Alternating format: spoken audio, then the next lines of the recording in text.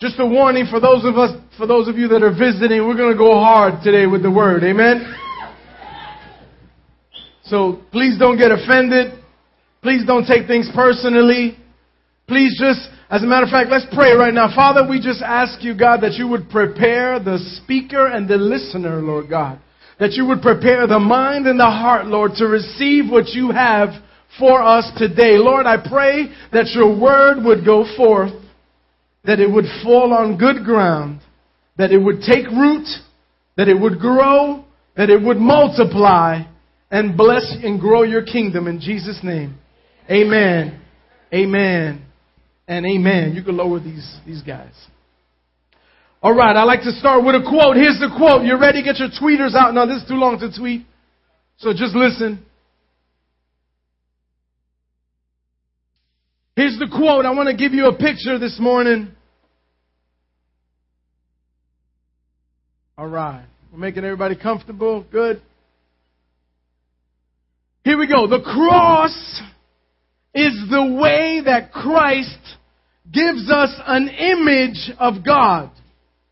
Jesus was not an innocent third party who was punished against his will to appease the Father's wrath. No, Jesus is himself God.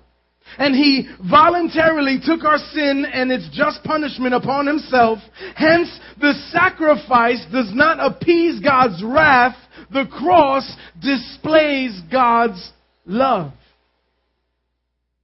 So, church, I want you to understand the cross isn't about God's wrath. It's about God's love. I want to talk to you this morning about what's going on in this world in these days, in a message titled, Where's Your God Now? Anybody ever been asked that?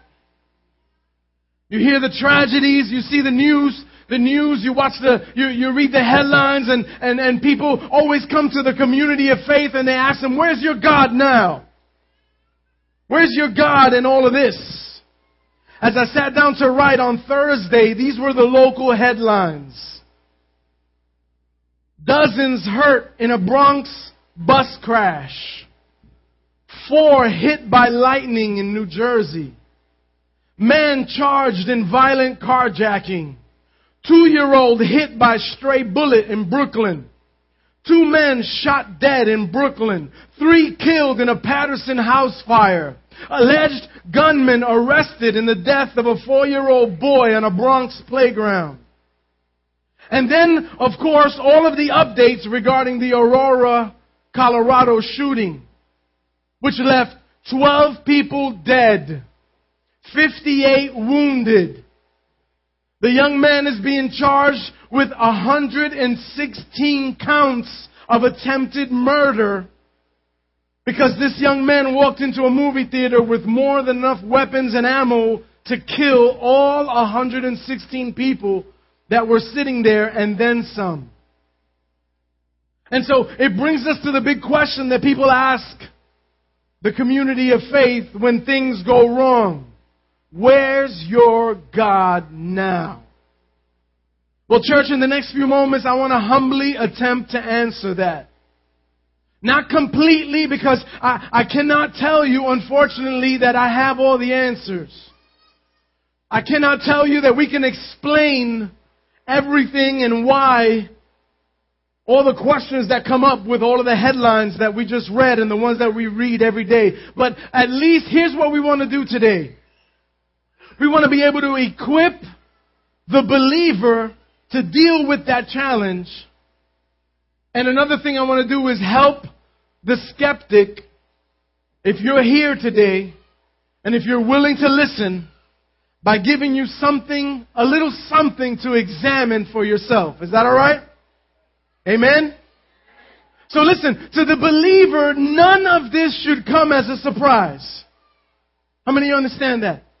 To the believer, none of this, everything that we're reading, that we're seeing in the world, everything that's happening that we're reading about, none of this should come as a surprise. Why? Because the Word tells us, Jesus said in John 16:33, He said it simply and plainly like this. You don't need a degree in Greek or Hebrew to understand this. He said, I have told you these things so that in me you may have perfect peace and confidence. In this world you will have trouble.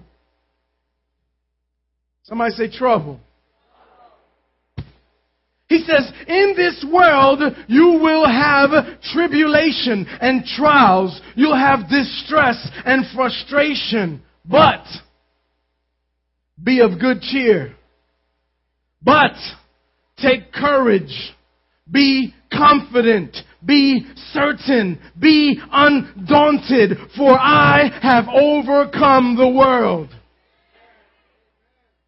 See, one of the biggest questions that skeptics ask is, if there is a God, why didn't He just create a world where tragedy and suffering and evil didn't exist?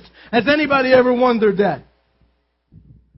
If there's a real God that people say is loving, that people say, He loves the world, if there's a real God, then why didn't He create a world with no suffering?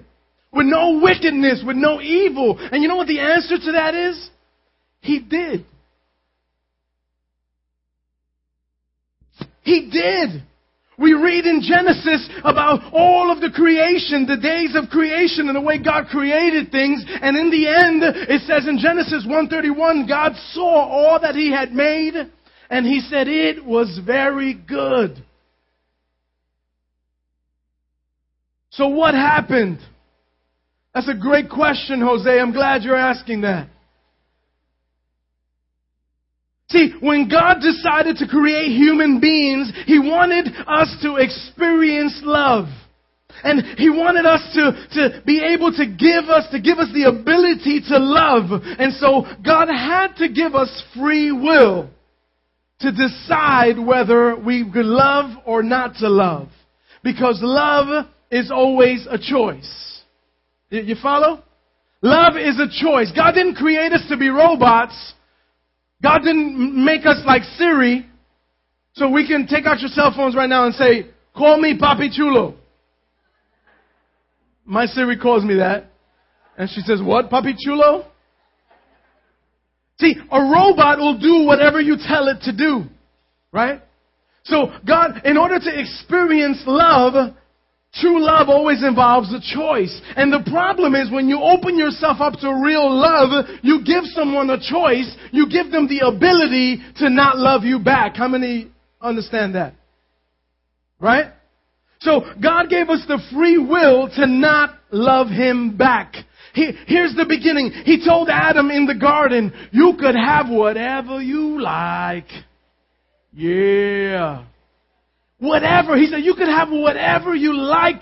You can have whatever. He said, there's food, there's adventure, there's unexplored land. Adam, enjoy yourself. And then God said, wait, I don't want you to be alone. It's not good for man to be alone. And so He created all of the animals by His design.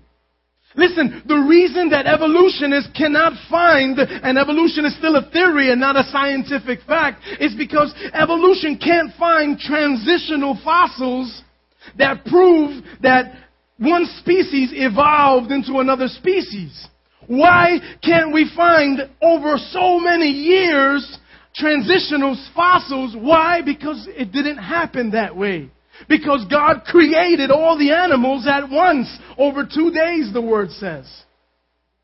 So God created all these animals, and then He said, wait a minute, you still need a suitable helpmate. I don't want you hanging out with just the monkeys and the llamas. You need a suitable helpmate. And so you know the story. God created woman out of the side of man. And then He brought this woman. He woke up Adam. And all of a sudden there was a woman. Imagine. Fellas. Nobody get offended, but imagine, fellas, you wake up. And all of a sudden there's this woman. You've seen monkeys and birds and turtles but now there's this woman naked and smiling. And Adam says, enjoy. God says, enjoy, be fruitful, and multiply. Amen? And the Word says that they were naked and happy and unashamed. Somebody say He's a good God.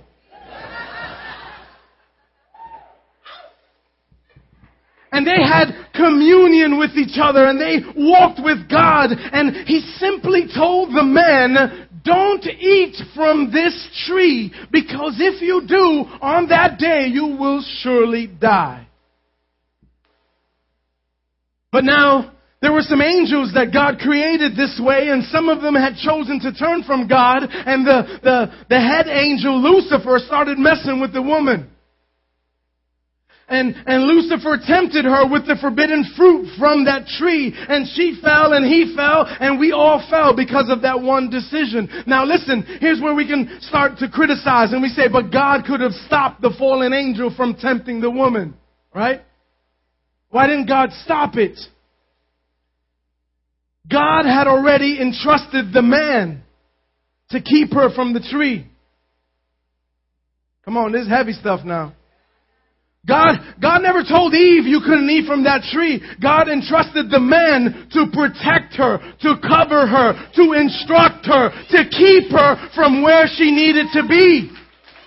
But we read, and this story angers me in the Bible, because we read in the Bible that one day Eve was by the tree and the serpent spoke to her. And my biggest frustration there is, what the heck is Eve doing in the one part of the whole garden that she's not supposed to be in? And where is Adam? Come on, this is a problem that started right at the beginning and is still happening today. The man is absent. The man isn't where he's supposed to be. The man isn't providing the covering, the protection, the instruction. If Adam was there and the serpent started talking, Adam, I don't know about you, but me being Adam was Puerto Rican, I think, right? If Adam would have said, yo, wait, whoa. Ain't another animal in this whole place ever talked to me. This little thing is talking to my, oh heck no, right? And hopefully that would have been dealt with right there. But Adam was absent. She tempted him. She was deceived. She fell. He fell. We all fall now because of that. Now, God could have stopped the fallen angel from tempting the woman, but He'd already entrusted the man to protect her. And if God would have stopped Eve, then we would have never been given the choice to love God. From that moment on, suffering and tragedy entered the world. It's a very simple law. When you turn from what's good, all you have left is what isn't. Lee Strobel, one of my favorite authors that I like to read, he puts it this way: so much of the world's suffering results from the sinful action or inaction of ourselves and others. For example, you ready for this one? People look at famine and they wonder, where is God in that?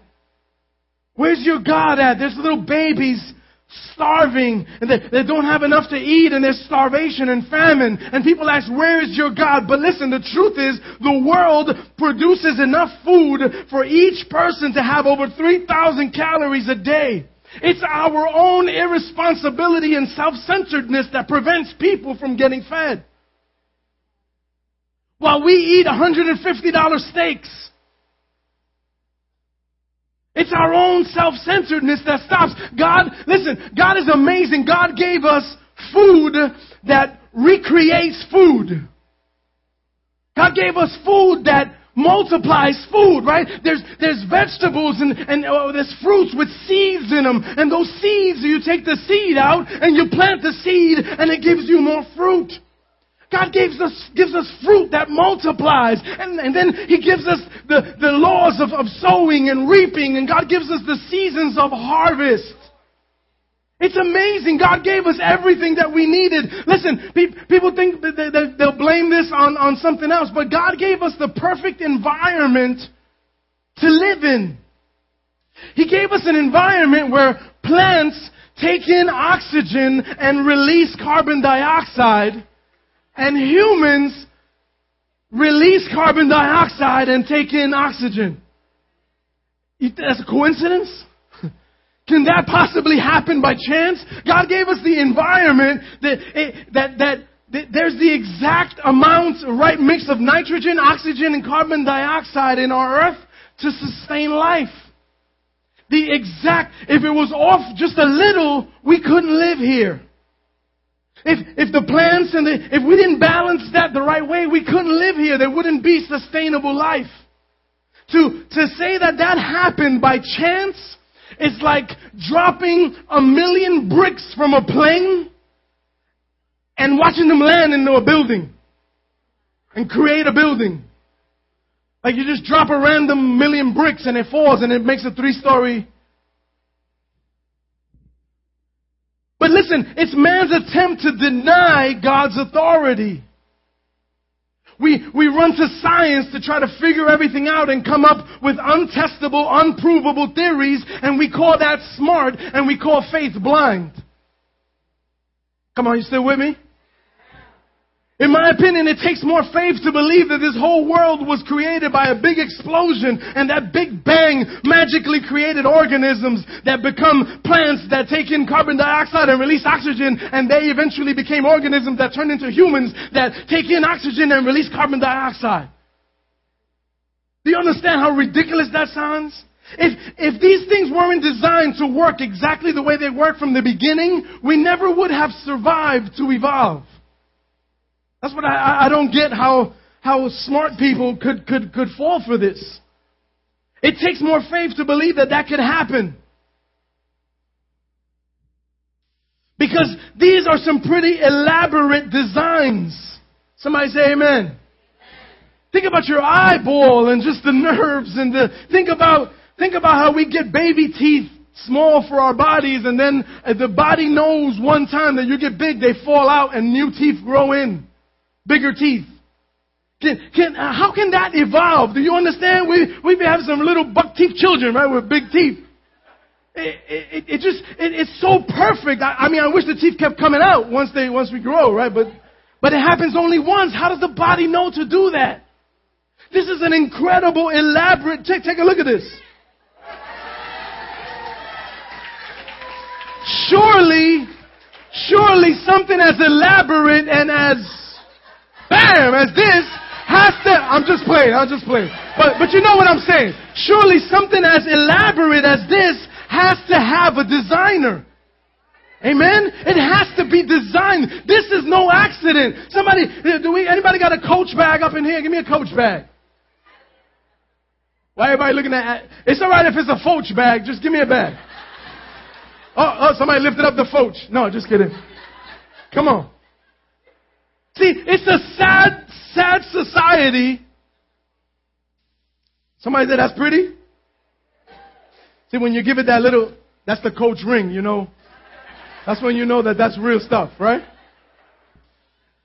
It's a sad society that worships the designers of bags and clothes and fashion despite their own complexities, deny that they were ever designed. I gotta say that again.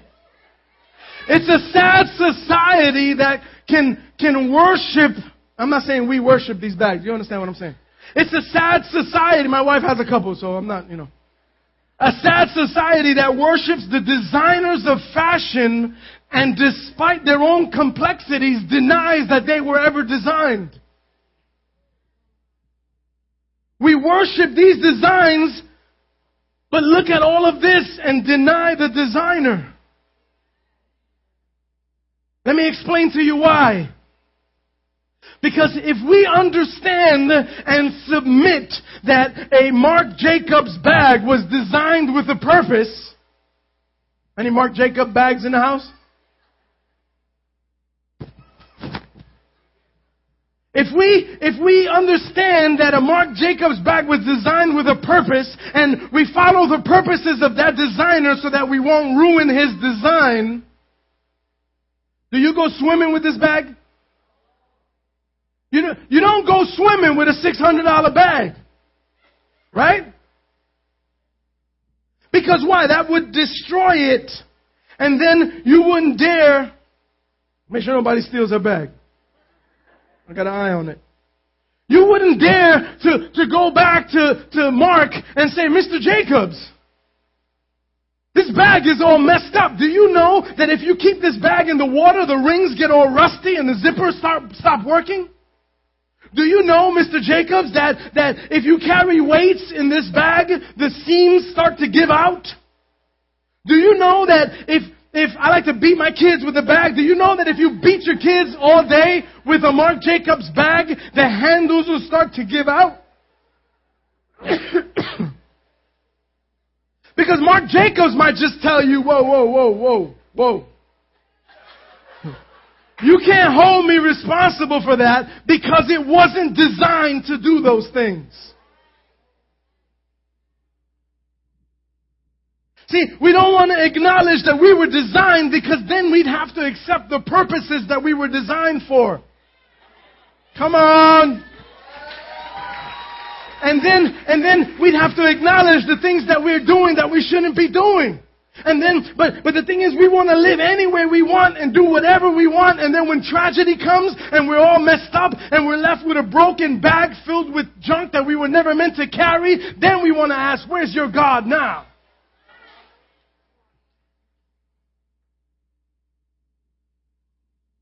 Romans 8:28 says, all creation longs for redemption. Even nature is longing to be set right. Some people ask, couldn't God prevent all these tragedies and end all of this suffering? Can't He see ahead and can't He know that we would turn from Him and do all these wicked things to each other? Wouldn't God know that this was going to happen? Why didn't He just stop? Let me give you a poor analogy at best. Parents, we knew when we decided to have children, especially if you was a sinvergüenza like me, you knew when you decided to have children that there was a possibility that those children would hurt you. You knew there was a possibility that those children wouldn't go the way that you wanted them to go. You know that there was a chance that they might not end up to be the people that you wanted them to be. They could turn on you. They could hate you. But we had them anyway. Amen? It's a poor analogy at best, but as a parent, maybe we can start to understand that, right? We had them anyway. Lee Strobel writes, he undoubtedly knew that we would rebel against Him, but He also knew that many people would choose to follow Him. And many people would choose to have a relationship with Him, to spend eternity in heaven with Him, and it was worth it. Even though it would cost Him His own Son. Great pain and suffering to achieve their redemption. See, as evil as the cross was, it doesn't reveal God's wrath. As people say, it demonstrates His love.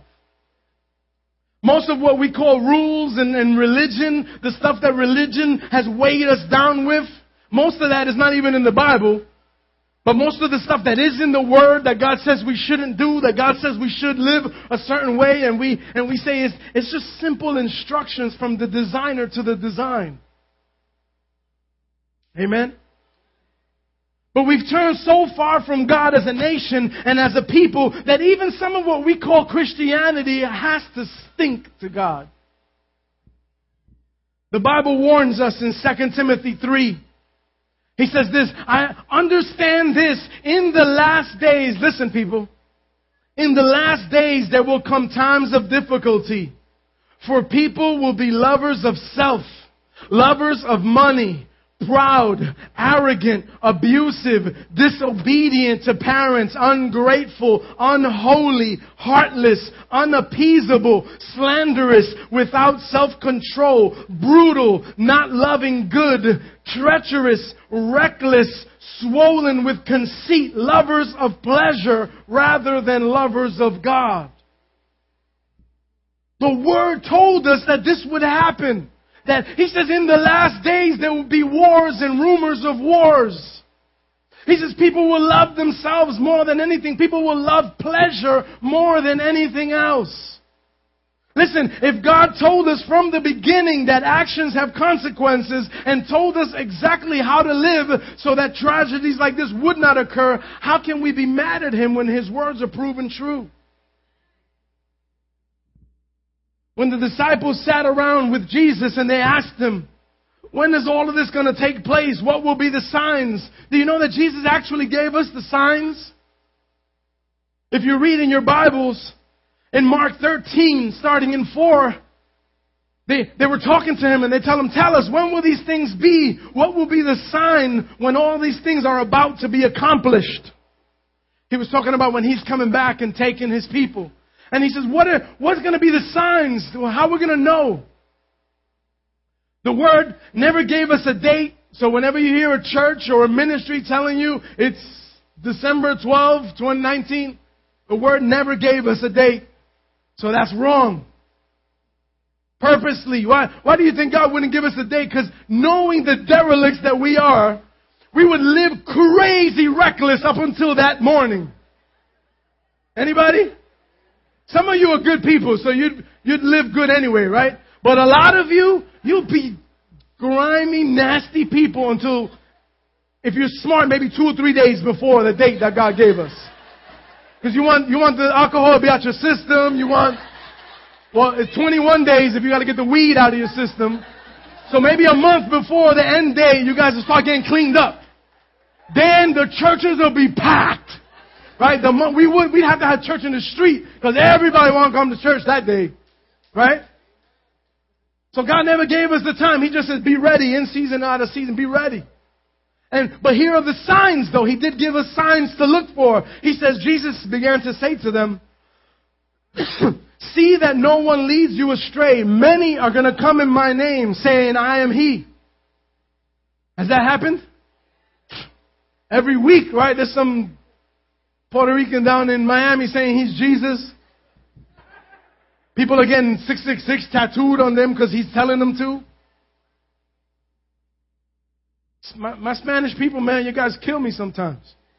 How you fall for that? The word says, see that no one leads you astray. Many will come in my name saying, I am he. They will lead many astray. And when you hear of wars and rumors of wars, do not be alarmed. This must take place, but the end is not yet. For nation will rise against nation, kingdom against kingdom. There will be earthquakes in various places. There will be famines, but these are but the beginning of birth pains. If you've never heard this should scare the hell out of you right now.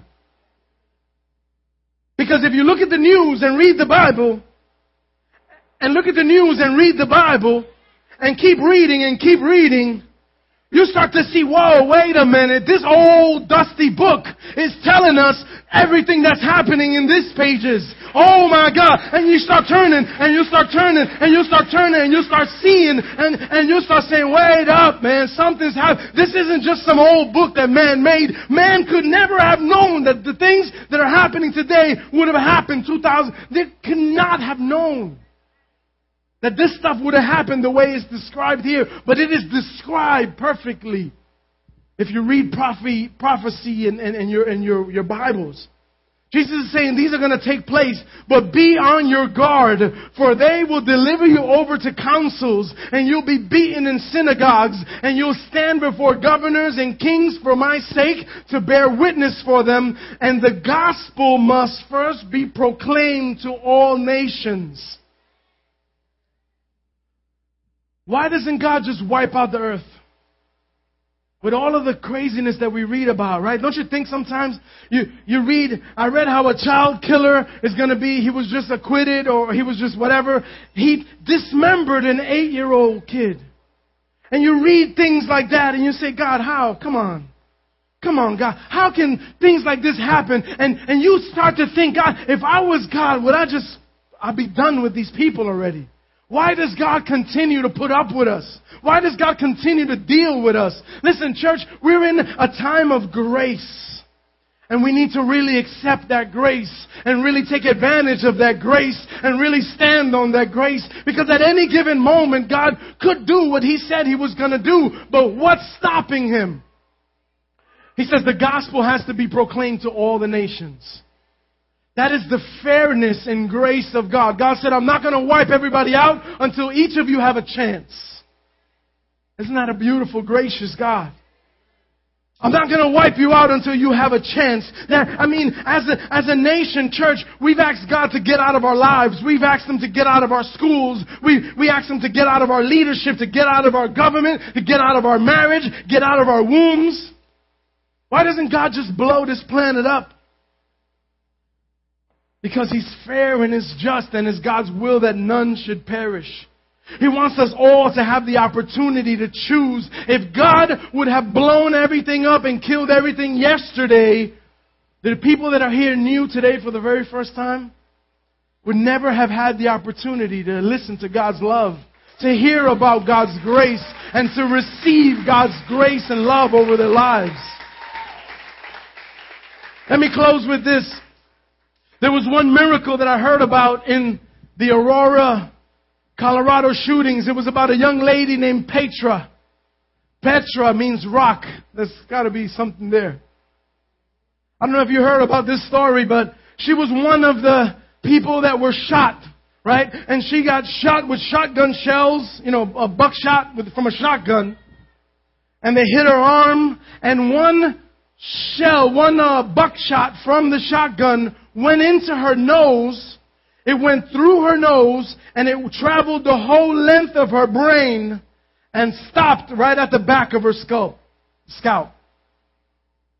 And so she was rushed to the hospital, and, with very little hope.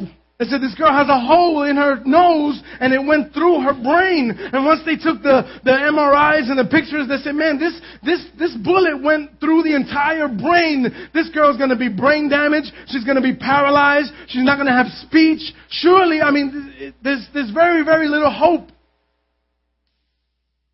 Now, here's the miracle. When they examined the pictures, and when they examined the brain and the MRI and the scans and everything that they did, the doctors understood that, listen, you know how none of our brains are exactly the same, right? We have the same quadrants and everything, but they're all, it's like that gum, whatever, right? That ugly big shape that we see, right? Everybody in their brain has pockets of fluid. Some of us have big cabezones. Some of us have little heads, right? But in our brains, there's little pockets of fluid. Do you know that Petra had a little pocket of fluid that went like a straw from the front of her brain to the back of her brain? You follow me? Do you know that the buckshot that went from his shotgun hit her face at exactly the right angle to go in through the nose, to go through the opening of that little pocket of fluid, to travel the exact length of the fluid pocket that she has without hitting any part of her brain, and stop right at the back of her scalp where they could open up her scalp, remove it, and close her back up.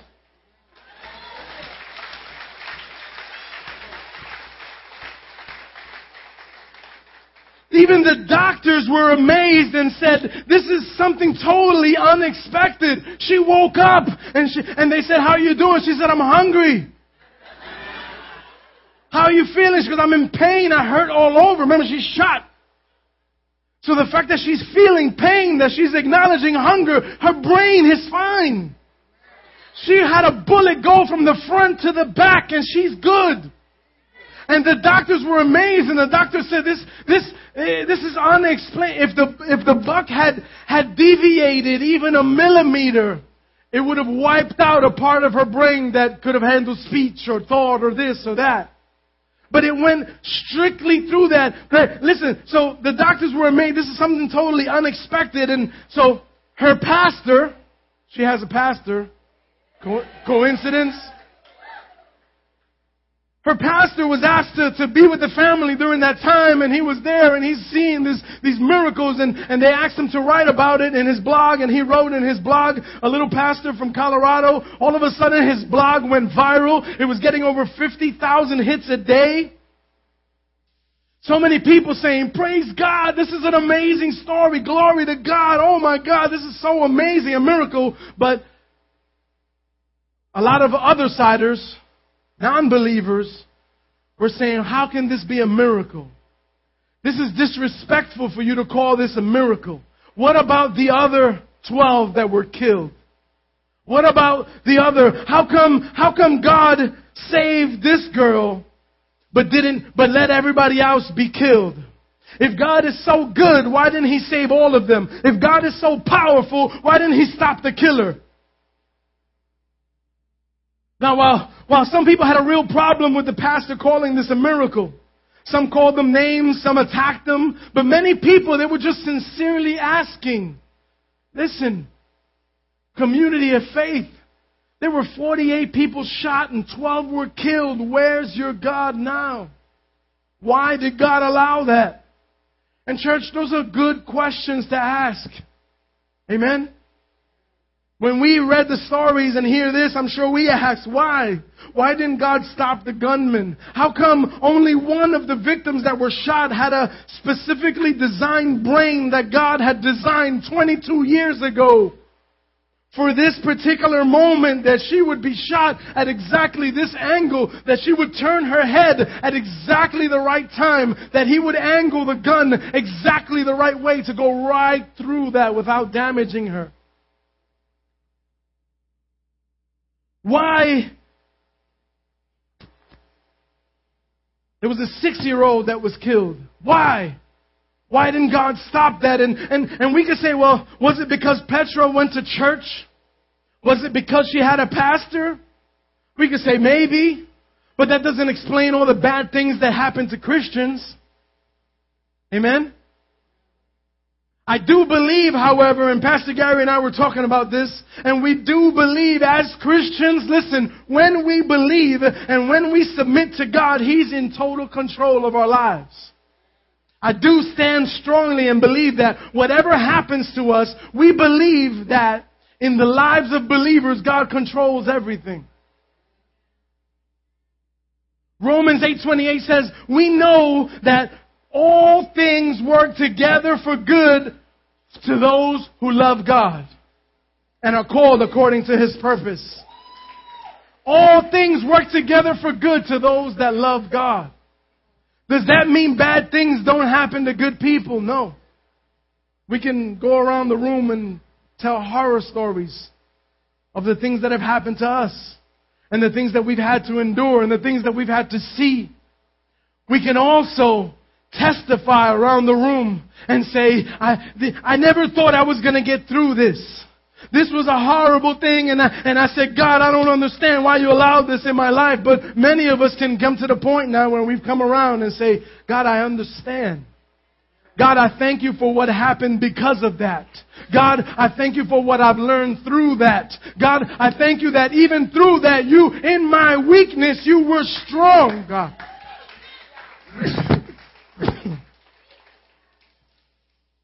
Does it make it any easier? No. For some reason, God doesn't give us all the answers to all the whys, but what He did do was send Jesus to join us in our suffering. So where's God? Here's a picture for you. Luke tells us that when Jesus approached Jerusalem and He looked out over it, when Jesus approached the city of His people, of those that were called according to His name, it says that He wept. And Matthew 23 gives us the words. He says, Jesus said, "Oh, Jerusalem, Jerusalem, you who have killed the prophets, you who stoned those who were sent to you, how often I have longed to gather you, my children, and gather your children as a hen gathers her chicks under her wing, but you were not willing." Where's God, family? God is calling out to each and every one of us. He's knocking on our doors. Worship team, you guys can come up. He's covering us. He's guiding us. He's speaking to some of us right this very moment. See, church, it's not fair to not want to walk in God's will and still expect His protection. It's not fair to not want to live the way God created us to not want to live that way and then blame Him for what happens with our lives. Church, God is not Siri, an emotionless robot that's there to serve us. The truth is, we were created to serve Him. One of the comments on the pastor's blog was a believer responding to an atheist that was going crazy on him. And he writes, "It's our choice, both as individuals and as a society, to rebel against God and to ignore what He said. We embrace a culture that is so selfish. We feel free to hurt other people for any number of reasons. We embrace a culture that glorifies violence. We embrace a culture that profits in the manufacturing and selling of weapons. We embrace a culture so hypocritical that we slaughter millions of babies legally, but react in rage when 11 adults face the same fate." Family, God didn't create these tragedies, but He can still work through them.